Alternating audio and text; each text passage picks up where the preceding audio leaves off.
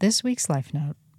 When you go to Las Vegas for one thing and one thing only, shows.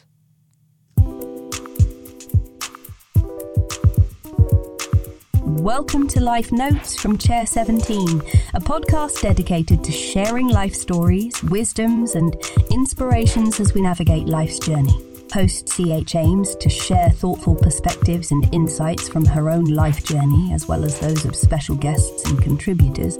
Tune in for thoughtful conversations about lessons learned, wisdoms gained, experiences had, and inspirations shared. Find us where you get your podcasts and be sure to hit follow or subscribe so you never miss an episode. Now enjoy this week's episode.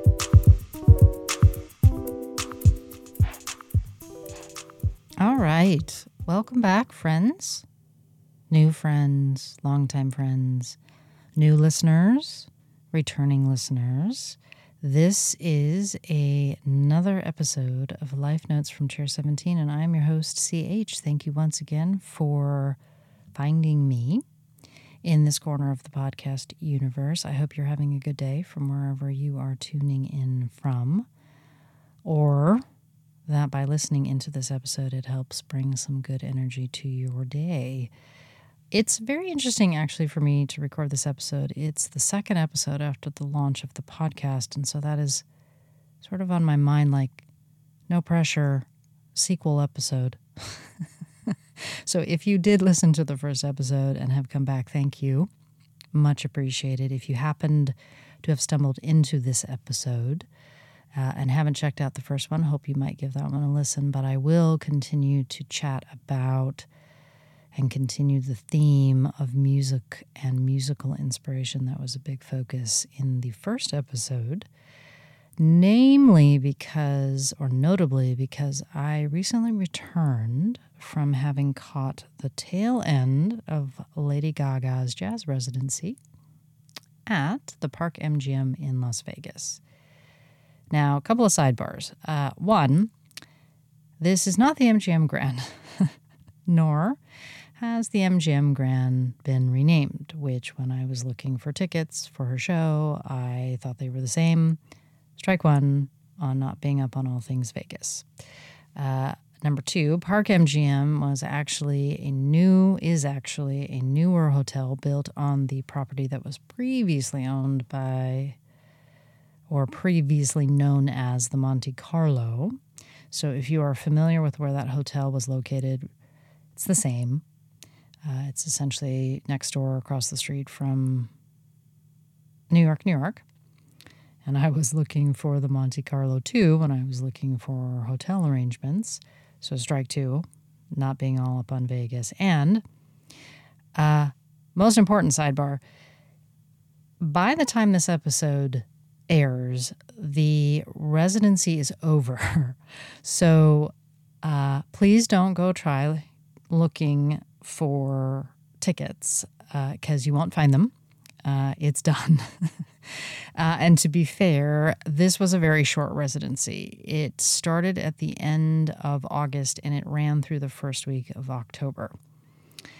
She had previously done a residency that I missed, much to my chagrin.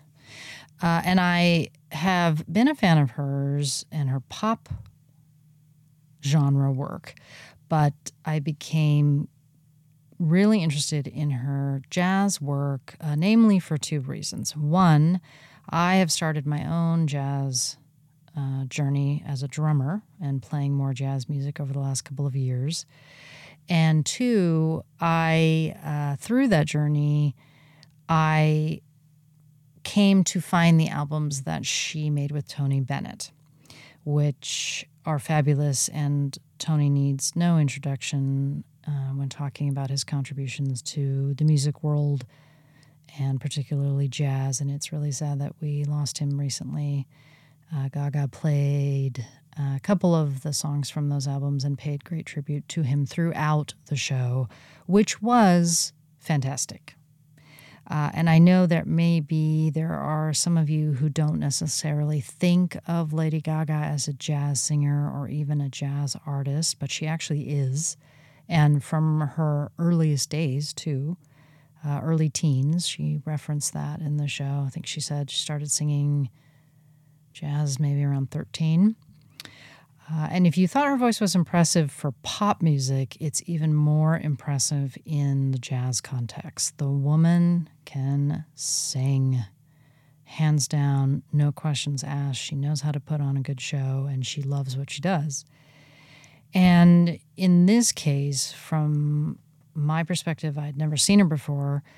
I really loved not only that she performed sort of what you would call traditional jazz songbook songs from eras gone by, but she also did completely revamped versions of some of her biggest hits on this beautiful white grand piano. So Poker Face, Born This Way. So if I'm setting the scene for you, you think Count Basie-esque orchestra with a string section, and then having moments where she plays Poker Face on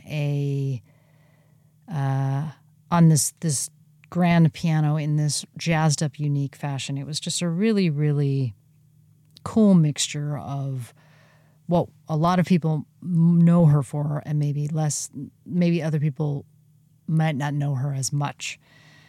But what's funny is the other thing that really stuck out to me was how she handled her costume quick changes. Now, I don't think I've ever really dug that, and I always feel like this is the awkward moment of the shows.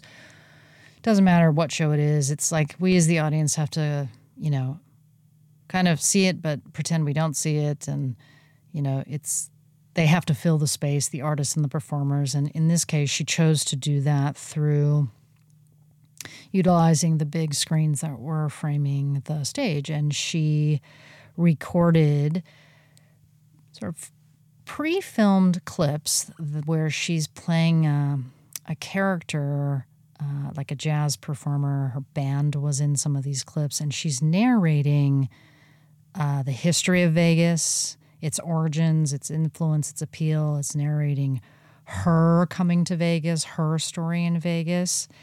And unlike a really large, maybe like quick change format in, say, a stadium or something, in this context, it felt really, really engaging, almost like a little history lesson, not only on Gaga, but on Vegas itself. And so much so that when she did come back on stage, it felt like she stepped out of the screen. And there was a moment when I didn't even see her come back on stage.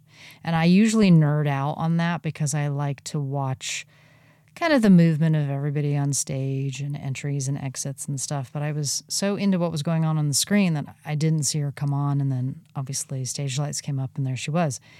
And so it was just a cool way, like a bonus of how she handled that element of her show. And if you are a Gaga fan, you know how much she puts into her performances and how much she is masterful at them. If you are a Gaga fan but haven't had the chance to see her, hope that you do one day, depending on where she might be. But if you happen to have the opportunity to see her in something like a residency, I really recommend it. And this experience has reminded me of my first experience in Las Vegas and how that has evolved over time into kind of how I see it today, and the impression that it left on me then versus how I see it now, or the first life experience versus the modern day life experience. I was definitely a late bloomer in life in general, which some of you will know, but also as it pertains to Vegas, I didn't really get there until my mid-30s, I think. And I should say, too, when I'm saying Vegas or Las Vegas, I am talking about the Strip version. So the casinos, the events, the nightlife, the lights, the music, the food. I am not talking about the non-Strip version of Vegas, which I have not had the chance to experience. And there is other aspects of Las Vegas. It isn't just the Strip. But, of course, it's generally known for that, and then oftentimes tends to be someone's first thought when you say Las Vegas. And in this context, I am referring to that version of it. And back in the day, my Aunt Cass was always going to take me for my 21st birthday. We're going to go. When you turn 21, we're going to go. Okay, great. Sadly, she passed away before I turned 21, so it never happened. And I could say that once she was no longer talking about it, I just kind of never really had any inkling to go. I tend to be a more introverted person when it comes to spending my spare time. This was true even when I was younger. I tend to make plans with like a single person or maybe two people. I'm not a huge group person or a huge, like amongst the masses being out and about person. But the other thing I'm not is a drinker of alcohol either. To be fair, I've tried to have the odd taste of, champagne on New Year's Eve, or maybe try a sip of wine or, a light cider. But the sticking point for me is the smell of alcohol. I can smell it when other people cannot. So I can be sitting next to a friend who's drinking like the most watered down version of something. They cannot smell it. I can.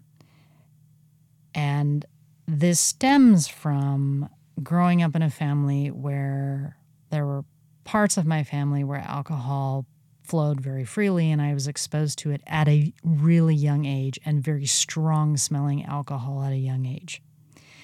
And I was also exposed to when alcohol is not celebrated responsibly and bad stuff happens within families. So you can say alcohol does not have a very good connotation for me. And so it turned me off to it at a younger age. And I just never touched the stuff. And I just stayed away from it. It didn't smell good to me, and I kind of saw like bad stuff happen when people drank. So it really was like, yeah, I'm good. I should say, sidebar, when I share this story with folks now, as I've gotten older, people start to get very nervous, like they shouldn't drink around me. And that is absolutely not the case. It is completely fine. I don't have an issue with alcohol or people celebrating and, drinking responsibly. It's totally fine. I get very nervous. I'm like, oh my gosh, I'm so sorry. I didn't mean to make you feel that way, like you couldn't drink around me. Absolutely, totally fine. The thing is, it's just not for me.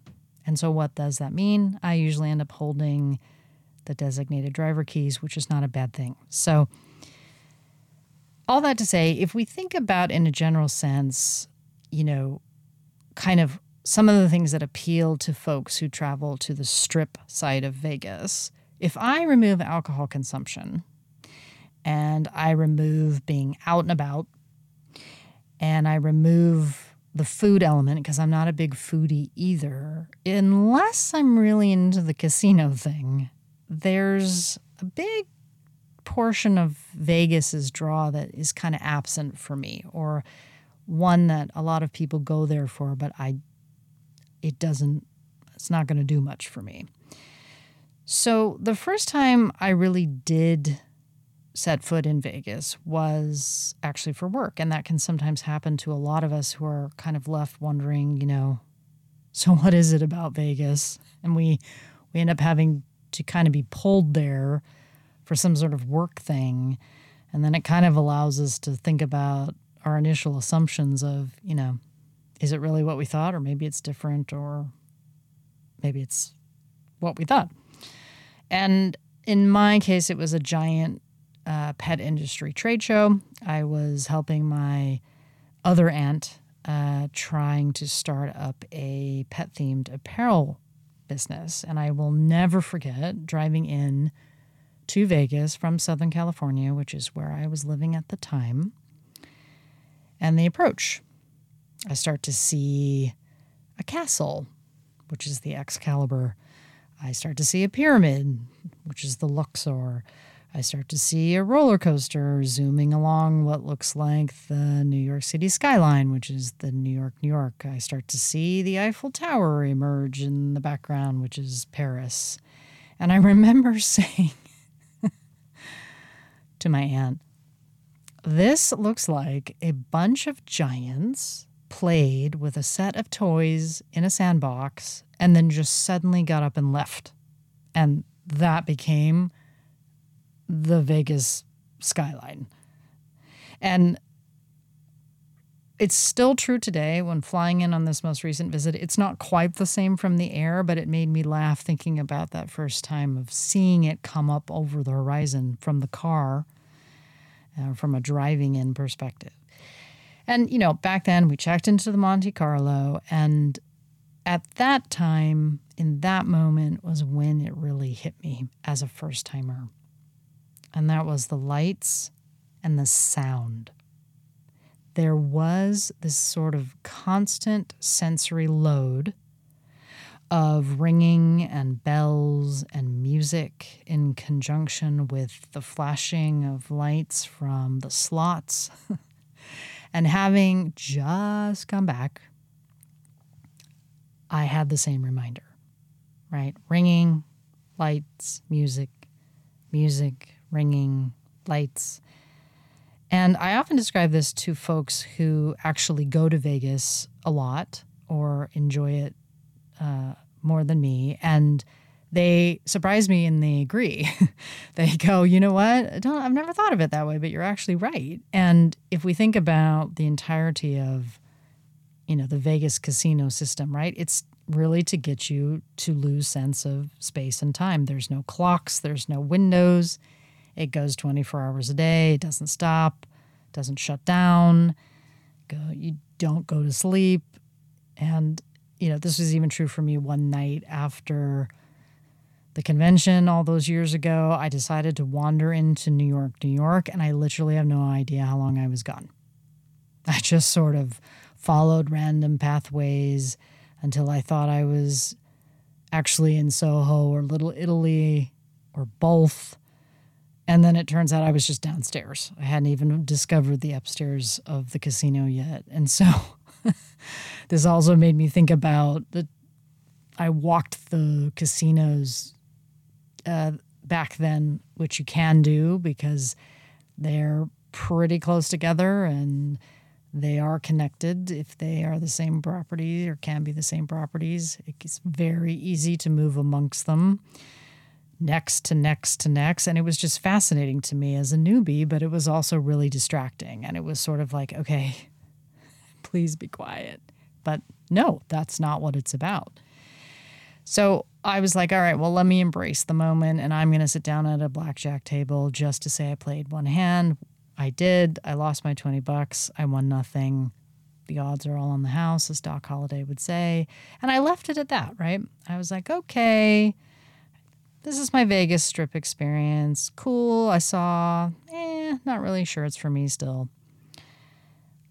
But cut to a monument birthday and being a fan of Shania Twain and learning that she would be in residency, her first residency at the Coliseum at Caesar's Palace. And for those following along, that's where Adele is now.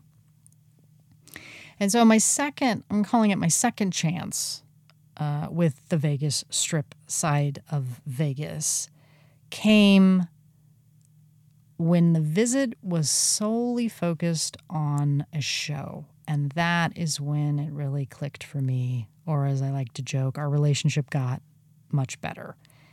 It's, for me, the shows. And seeing all of these artists who have these residencies is such a unique chance to get to see them in a much more intimate setting than, say, a stadium concert. And, I previously talked about my love of music and how much it has influenced and inspired my life.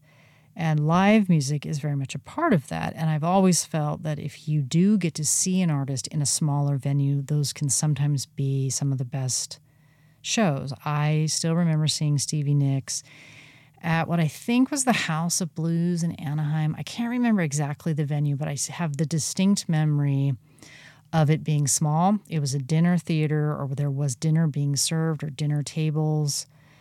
And it was like a random 3-night performance that was in between albums and in between shows. She just wanted to get out and perform. And it was like the coolest, smallest, coziest, most brilliant show I had seen of someone that I'd only really ever seen in a stadium context or an amphitheater context. And so seeing a show in Vegas is kind of like that, right? The venues are small. They're customized and perfected kind of to each artist's specifications, even in more detail than, the larger venues, right? Not to say that Taylor Swift's Eras Tour or Pink's Summer Carnival Tour doesn't create its own unique ambience and energy and vibe, because it absolutely does. But it's on a very grand scale. And so if you took that artist and put them in a small scale, it strips them down in a way that allows you to see them and maybe connect with them differently than you would in a large venue. So in Gaga's setup, for example, in this Dolby Live Theater, it was very much focused on creating that sense of an intimate, smoky jazz club vibe, right? So they ran, I'm guessing, what were like fog machines before we even entered the theater. So we entered into this kind of smoky environment, and the lighting was super cool. And you just felt kind of like you were in a club. You were not in a theater. Shania, I remember, piped in scents of like pinewood or the forest for the portion of her set at that time that she called her campfire set, which was a brilliant idea. And it really, I loved it. Adele currently, she does like a walkthrough through the audience and sings When We Were Young in the audience and actually chats with folks. It's Vegas creates these unique spaces for these artists to really own. And it's not a knock against artists who have brilliantly managed to make a stadium feel small by their production design or stage design. I mean, Pink flying acrobatically through the air to the upper echelons of stadiums. I don't know how she does it. That is absolutely amazing, and just the artistry of it. But when you do have these smaller venues, and particularly in Vegas, it's really cozy to both you as the audience, but also the artist and the performers. And so if you ever have the opportunity to catch one of your favorite artists in Vegas, I highly recommend doing it. I'm not saying it's cheap or that you should go and fly every weekend, because that's going to be a lot. And I'm pretty sure the lights and the bells and the ringing would get to you eventually too. But even if you aren't like me, someone who gets drawn in by the traditional, maybe we could say, appeal of the Vegas Strip side of things, the shows are worth it, as are the calibers or performers that are there. And I often say, like, if someone like Taylor Swift or Beyonce did a really long residency for any period of time, it would sell out, and it would probably sell out for like years in advance, depending on how long that residency ran. And there's a reason for that. And it is a really special way in which to see a performance. And this is coming from a late bloomer to Vegas who can attest to that old saying that there does almost seem to be something for everyone in Vegas, even if it isn't what you think, and even if it's only tied just to the show side of things. So I leave you with that life experience note for this week. As always, I hope that you are being kind to yourself, that you enjoyed listening, you're taking it 1 hour at a time, 1 day at a time, and I hope that I will see you next time.